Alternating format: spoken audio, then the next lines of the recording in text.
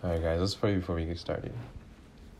Heavenly Father, thank you so much for this day that you've given us to just be able to gather together as your people to learn and study your word with one another.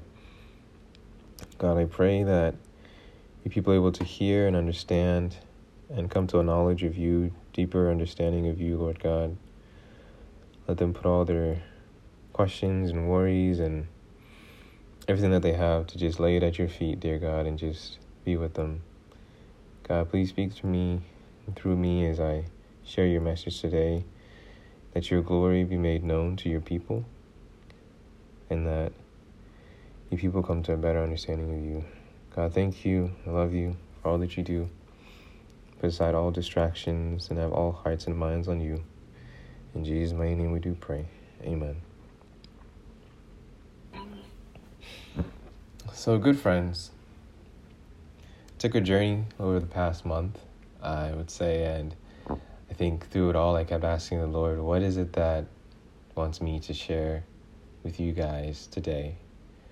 And I know a lot has happened. A lot is going on in this world right now. In the past few months, we have seen a lot of death, as you said. We've seen a lot of issues, a lot of trials, tribulations. Yet we are all still here, and we're all so grateful to God for that. And I felt it in my heart to be able to tackle all of those issues. And I asked God, if there's just one thing that I can share, what should that be?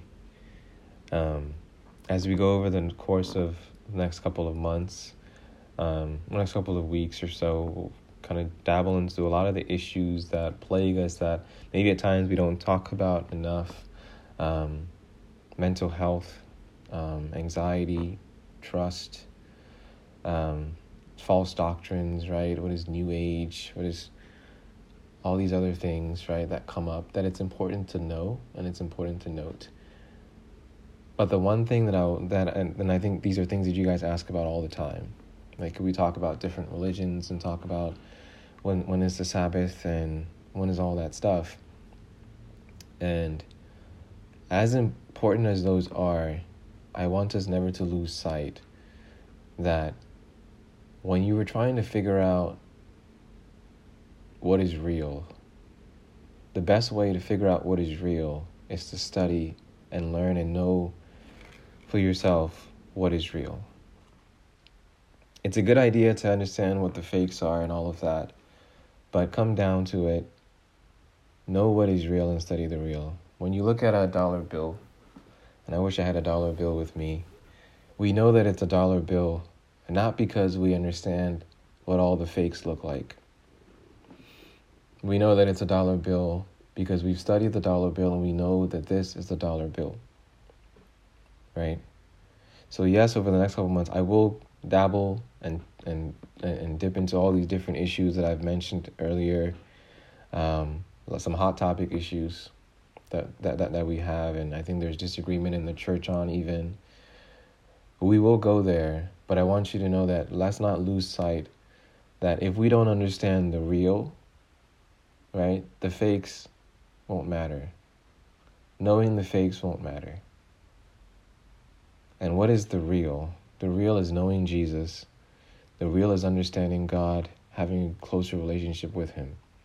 Because when you know that that is real, when somebody comes to you and tries to say something that is false, you will be able to identify that, yes, I don't really know what this is all about here, what New Age is, or what all these different false doctrines are, but you will know what is real and know that whatever that person is selling and trying to sell you is not right. Right? And even on topics of mental health, if we don't have a full grasp of who the Lord is and the promises that he has for us, right, we will not be able to deal with them the right way and be able to have a good spiritual grasp of them. So that is why I know that a lot of times you guys feel like you're learning the same thing, but we're trying to get you to get a good grasp of the real, the truth, the promises of God for you. And then when you have a solid basis of that, you then are able to dip into all these other areas where we will go into. Just hang tight with me. So I asked the Lord, what is one thing that, if I had just one day left to live, if this was my last message to you guys, what is one thing that he would have me share? And he pointed me over to Psalm 51. And Psalm 51 is, I think, where we're going to read together today, and that'll be our basis for today. And Psalm 51 is on the nature of forgiveness and repentance to the Lord. And I think one thing that I want to note is that of all the social issues that are going on, beloved, the biggest social injustice that we've ever committed in this world is the one we've done against God. When we are not in right standing with God, everything else that we do is sinful. All our noble deeds, all our noble acts, what is the point of it all if at the end of the day we're not with Christ in heaven? Right? What's the point? So, I think I want us to be able to ground ourselves and have an understanding of what that is, what repentance truly is, and what that means to be in a relationship with Jesus Christ. And when we all have the same basis, when we're talking in future weeks about, mental health, homosexuality, Black Lives Matter, anxiety, it'll make sense that we're coming from the same basis. So I hope that makes sense. There's a method to my madness. So I want us to jump on over to Psalm 51. And then we'll break that down together and kind of share the different points that we have here. So, Psalm 51. I get a reaction from you guys if you're all there. You can give me a thumbs up if everybody's there. Keep the thumbs up. You guys know how to use the thumbs up option? Cool. All right.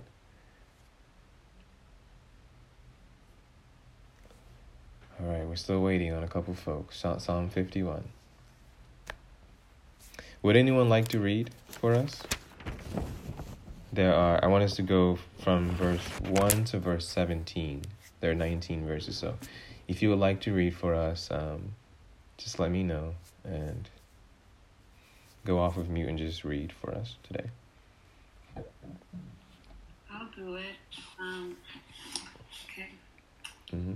Psalm 51. Have mercy on me, O God, according to your unfailing love, according to your great compassion.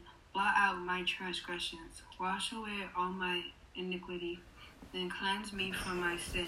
For I know my transgressions, and my sin is always before me. Against you only have I sinned, and done what is evil in your sight. So you are right in your verdict, and justified when you judge. Surely I was sinful at birth, sinful from the time my mother conceived me. Yet you desired faithfulness even in the womb. You taught me wisdom in that secret place. Cleanse me with hyssop, and I will be clean. Wash me, and I will be whiter than snow. Let me hear joy and gladness. Let the bones you have crushed rejoice. Hide your face from my sins, and blot out all my iniquity. Create in me a pure heart, O God, and renew a steadfast spirit within me. Do not cast me from your presence, or take your Holy Spirit from me. Restore to me the joy of your salvation, and grant me a willing spirit to sustain me. Then I will teach transgressors your way, so that sinners will turn back to you. Deliver me from the guilt of bloodshed, O God, you who are God, my Savior, and my tongue will sing of your righteousness. Open my lips, Lord, and my mouth will declare your praise. You do not delight in sacrifice, or I would bring it. You do not take pleasure in burnt offerings. My sacrifice, O God, is a broken spirit, a broken and contrite heart. You, God, will not despise. Amen. Amen. Thank you so much. God bless you. So, there's a lot there. And I just want to give you guys the background on what we've read here.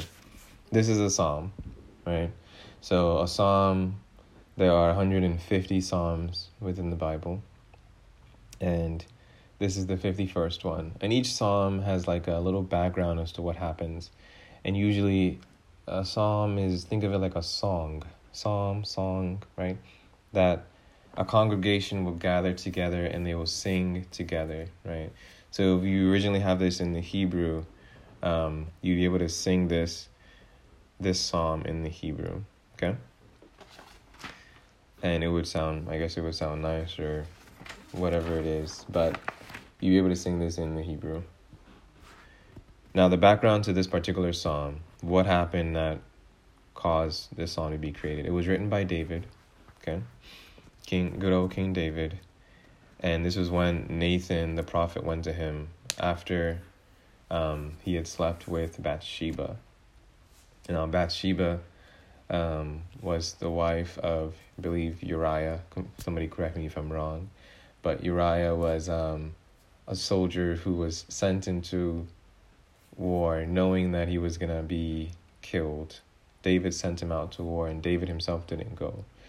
So David found Bathsheba. Bathsheba was a woman who was taking a shower one day in her place, and David saw her, and he was like, oh, I gotta have her. And so David slept with Bathsheba. So he slept with another man's wife, right? So he committed adultery with Uriah's wife. And what made things even worse is that Bathsheba actually ended up, what made it worse was that Bathsheba got pregnant, right? And then David plotted to have Uriah killed, right? Originally, he wanted Uriah to come back home, but Uriah said, no, I'm not going to come back home. I'm busy, I'm trying to keep post. I'm watching over the people. So he wanted him to come back home and then sleep with his wife so that it would make it look like that the kid is Uriah's kid, right? So that's how David was trying to cover all this stuff up. But David was not able to cover it up. Uriah didn't come back. And then to save David's face, he had Uriah killed, and then he married Bathsheba, right? So that he wouldn't see the shame of that. So he did two wrongs. David not only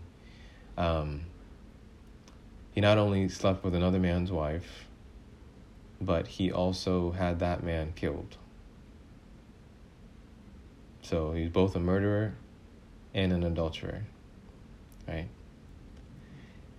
And the crazy thing about all of this is that in the end, God still says that David was a man after his own heart. Let that ring in your ear, right? These are probably the two biggest things that even to this day are really big issues, right? You can't just go around and sleep with somebody's wife. You can't just go around killing people, right? But God says that David was a man after his own heart. And at first I used to ask myself, why is that? Why would God say something like that about somebody who just did these things? And the answer is, we see that in Psalm 51 here, that when David was confronted by Nathan, so Nathan, who is a prophet, comes to David and tells him, David, you've done some messed up things. And I want you to know that this kid that you have, he's not going to make it. And God kills the kid, right? That was with Bathsheba at the time. And David goes and asks God for forgiveness. He realizes what he has done, right? So what does this mean for us as believers? And that's what I want to take us through the scriptures here to break it down for us. And I hope you guys are taking notes as we're going through this. And let me know your thoughts too towards the end. We'll be able to talk about that a little bit. So you guys now have the background as to why this psalm was written, what's going on down here. So kind of put yourself in David's place, right? He's someone who has just sinned, and now he's going to God to ask for that forgiveness.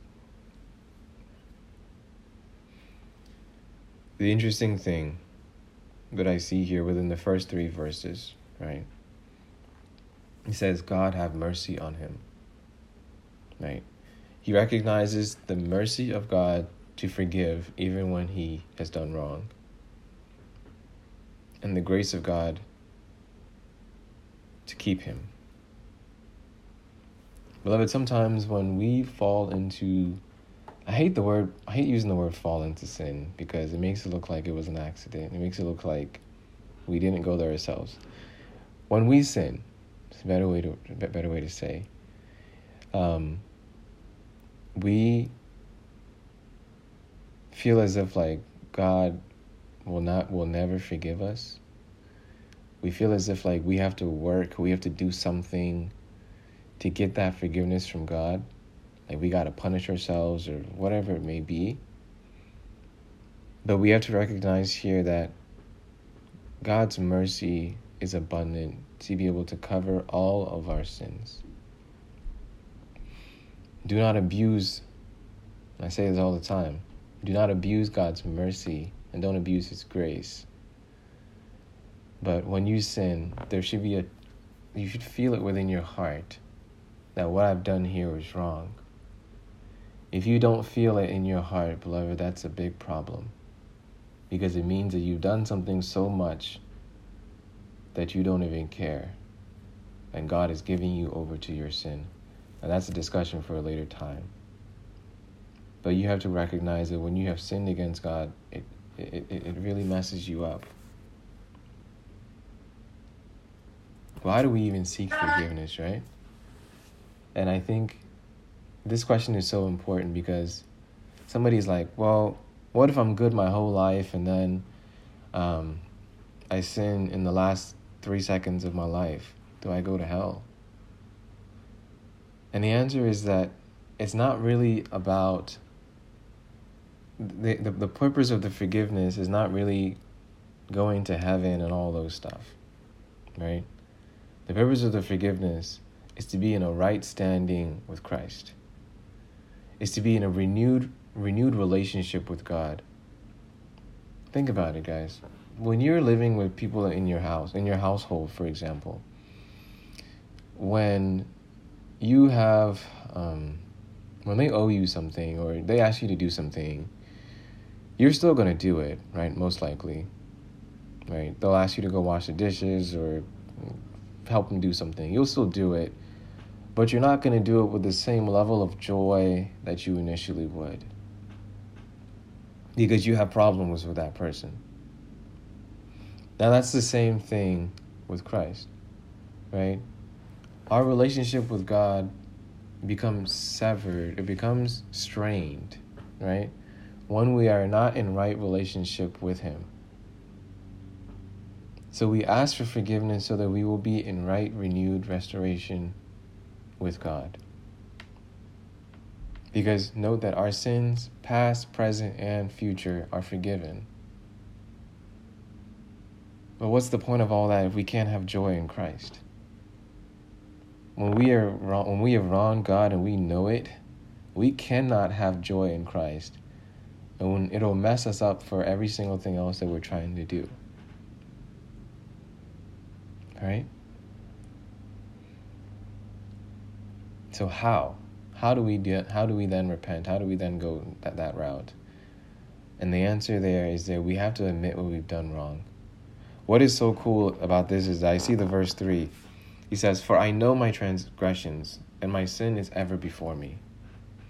I don't know about you guys, but in my sin, and some of the things that I've done in my life, I have had little cute pet names for them.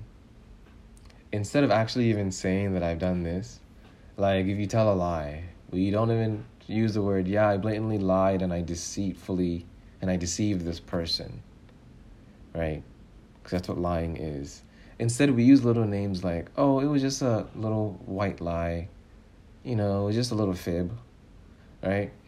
When we do something like that, we have to realize that we're not owning our sin. Think about it, right? We're making it lesser than what it really is. And it's not just us that have done this. This has been going on since the beginning. If you go to Exodus chapter 2, verse 14, I'll read it really quickly. He said, "He answered, Who made you prince and judge over us? Do you mean to kill me as you killed the Egyptian?" Then Moses was afraid and thought, "Surely the thing is known." So, story on there really quickly. Moses, he sees an Egyptian, he kills the Egyptian. There was a lot to it, but Moses sinned, right? And when he was confronted about it, instead of saying, "Yeah, I murdered somebody," he used a nickname. He said, "Surely the thing is known." The thing. We do that all the time. And what God is asking of us here in Psalm 51 is that we have to own up to what it is that we've actually done, say what it is, and go to God with that. Because if we don't own it, what's the point?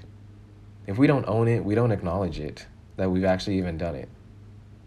But the psalmist here is telling us, David here is saying that, yep, I slept with Bathsheba, somebody else's wife, and I also killed somebody. David is being very, very clear to the Lord and saying that, God, I've done these things and I have wronged you. I don't want repentance to be something that is just like, do it, check the box, and keep moving. Because God, if we don't have this part down right, nothing else we talk about together when we meet matters. If we don't have a right standing and right relationship with Christ, and we don't know where we're coming from and what it is that we're supposed to do, nothing that we talk about matters. Put every social issue out the window. It doesn't matter. If we're living our lives in a sinful way and yet coming to try to figure out what we should do to bring about social justice and all these different topics, what's the point if we're headed to hell and our relationship with God is strained? How can we even ask God to help us? So I want the how and the why to be really important. Like whenever we teach and we talk with you guys, like I really want you guys to know why it is that we're doing what we're doing, right? We're asking for forgiveness, not so much for not so much for heaven purposes, but asking for forgiveness to have a restored relationship with Christ. And there's a weight of sin that you get that we feel, guys, when we mess up, right? I've felt it before. David felt it here in Psalm 51 to take him to a point of asking God, admitting to God that he has wronged him. And he says to God, only against you, only you have I sinned. In verse 4. And I think that part is so important to note that, guys, it doesn't necessarily mean that sin just affects you and God. Sin affects your relationship with the people around you. A lot of times the secret sins that we have, we think it's just us and it's just us and God. But no, it affects all the people around you. God has sometimes puts the sin of others on others. Like we're paying for it. So it's not just us. But in this case here, what he's saying is that I know I messed up, God. And it wasn't like I was angry with you or anything like that. I messed up with somebody else. But by doing so, I sinned against God. So who do you have beef with today? Whoever that is, know that it's not just beef between the two of you, but it is a sin against God. Because if you're angry with that person, you have committed murder against that person within your heart. That's the Bible's words, not mine. It's Jesus' own words. So go to God and ask for forgiveness in that right, and then make it right with that person, whatever the issue may be. Right? Then the verse 5, it says, I was brought forth in iniquity, and in sin did my mother conceive me. And guys, we will touch more about this when we talk later on in a couple months about gay marriage and homosexuality and all that stuff. But I want to note here in the verse 5 how important this is. David comes and he admits that, hey, I was born in iniquity. I was born in sin. You guys ever heard that song, Born Sinner, J. Cole? Anyway, thumbs up? No? Anyway. He says, I'm a born sinner, right? He's trying to say that he'll die better than that and all that stuff. There we go, Steven. You're hip. You got this. I'm not that old, guys. Anyway, so he's saying that he was a born sinner is basically what he's admitting here. But the thing about Christ is that Christ says that you must be born again. Right? You must be born again. So he's not just using this as an excuse. That's what I'm trying to say. Sometimes when some of us get angry, right? We like to say things like, oh, me, I got a bad temper. Oh, me, that's just the way I am. When somebody's jealous, oh yeah, me, that's just the way I am. You know, I'm just a jealous person. Nobody's got to admit it. But we've all sort of defaulted some sins of ours and just called it our characteristic. We've all defaulted to some sins of ours and said that, man, that's just the way I am. Some people who get drunk, they're like, yep, that's just the way I am. I'm just a drunk. Can't help it, just the way I was born. But Jesus is saying that no, even if you were born in that way, even if you were born in sin, yeah, you were born in sin, there's some characteristics about you that are more prominent in you than in somebody else. In some people, being a drunk may be their problem, and other people sleeping around with other folks may be their problem. But all of it, God is letting us know that it's not an excuse. Right? Because we must be born again. And when you accept Jesus Christ as your personal Lord and Savior, all those things must be given unto him. And say that God, these are the sinful things that I'm more prone to doing. Help me. That is the response that we have to have. When we say, God, create in me a clean heart and renew a right spirit in me, the verse 10 hits so much because it lets us know that our hearts are so tainted without God. But when we accept God when we accept Christ as our Lord and Savior, he is to create in us a clean heart. It tells us that our problem is not with our characteristics, it's not with what we're saying, what's coming out of our mouths. But what really needs to change is our hearts. If you've accepted Christ, but your heart is the same, then you have not accepted Christ. Point blank. Because when God comes to you, he changes your heart. And then even when you sin, you feel that. And you go to God with it and you say, God, forgive me. This is exactly what I've done.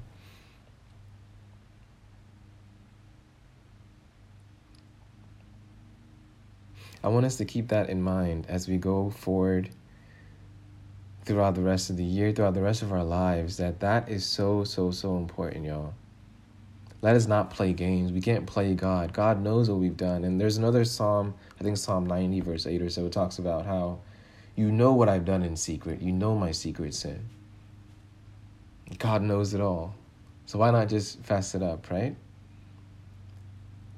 And I think a lot of times we don't admit it. We don't say it with our mouths because we feel as if we say it, then it becomes real. And I'm telling you that it's already real. God already knows that it happened.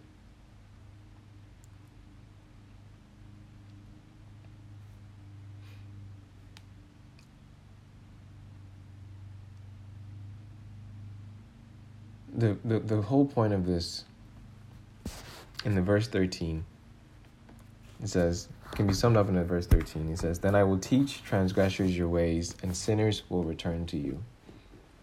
Guys, we're supposed to be a body of believers, right? We're supposed to be those who love the Lord. We are the church, right? And if the church is in sin, if the church isn't doing right, how can we then teach transgressors, which are other people who are sinning against God? How can we teach those who do not know God, God's ways? And how can sinners return to God?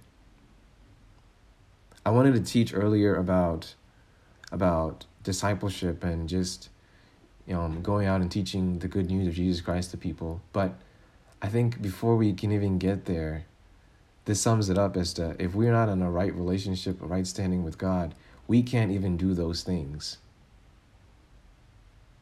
So yes, I challenge you guys as you go off this year, in the school year, pick somebody who God has placed it on your heart to really share with, right? But before you do that, whatever standing you are with God, ask God for forgiveness and be in the right position with Him. I hope that makes sense, because if you do that, then you should be good to go to be able to share the good news with somebody else. Right? And this is so important that we do, not tomorrow, not a week from now, but today. Because we don't know who else's life is going to end tomorrow. You all know somebody who doesn't care for God in any way. Or maybe all of your friends are Christians. Maybe it's just me who knows those people. But you all know somebody. When Chadwick passed away, when Chadwick Boseman, Black Panther, passed away, one of the questions that came up in my mind was, man, did Chadwick know Jesus? And I sure hope he did. Come to find out later on that he did know Jesus, which was wonderful. But imagine all the others. Anthony Bourdain, who took his own life. Did Anthony Bourdain, who had seen everything in the world, did he know Jesus? The last question that I want anybody to ever ask about their friends, when they go to their friends' funerals, you will have some people who will pass away in your lives, is, man, I hope that person knew Jesus. Did that person know Jesus? If they are in your circle and you have the opportunity to tell them about the Lord, you know for certain that you've done your part. God places some folks in our lives to be able to ask them those questions, to be able to share with them the good news of Jesus Christ. Don't wait until your friend is dead. Don't wait until your family member is dead before you ask the question, did this person know Jesus? That is a sad, sad, sad thing that happens all the time.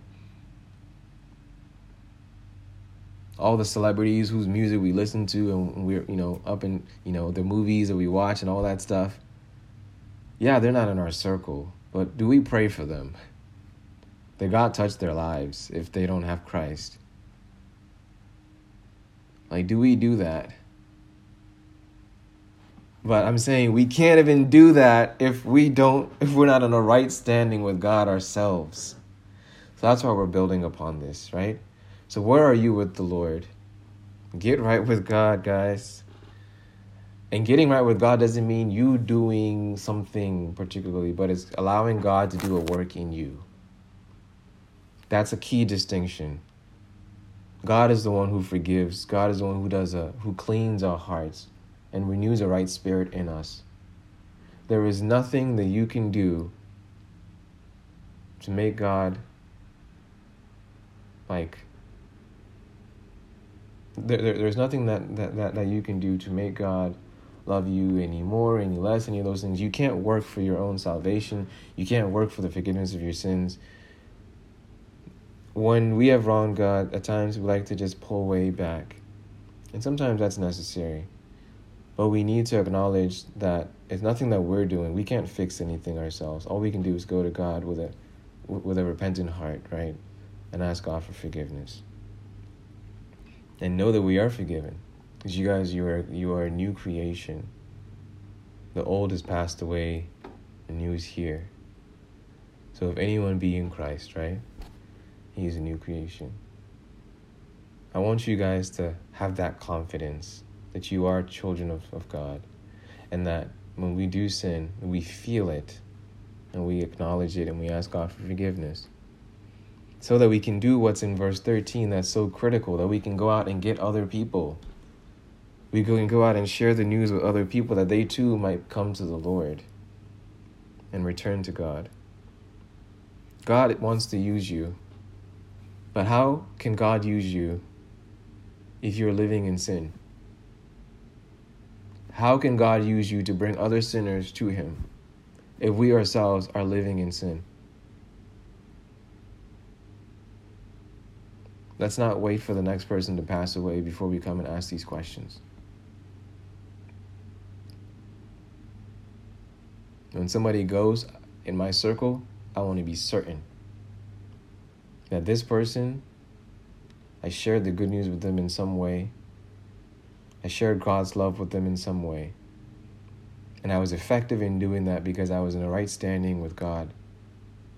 Let us be in right standing with God so we can be effective in sharing his good news with others. Finally, the last thing I want to share with you guys is in the verse 16 says, "For you will not delight in sacrifice, or I would give it. You will not be pleased with a burnt offering. But the sacrifices of the Lord are a broken heart, a broken spirit, a broken and contrite heart.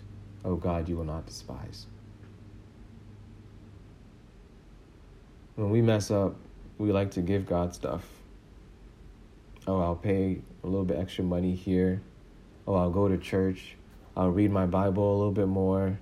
I'll pray an extra 30 minutes.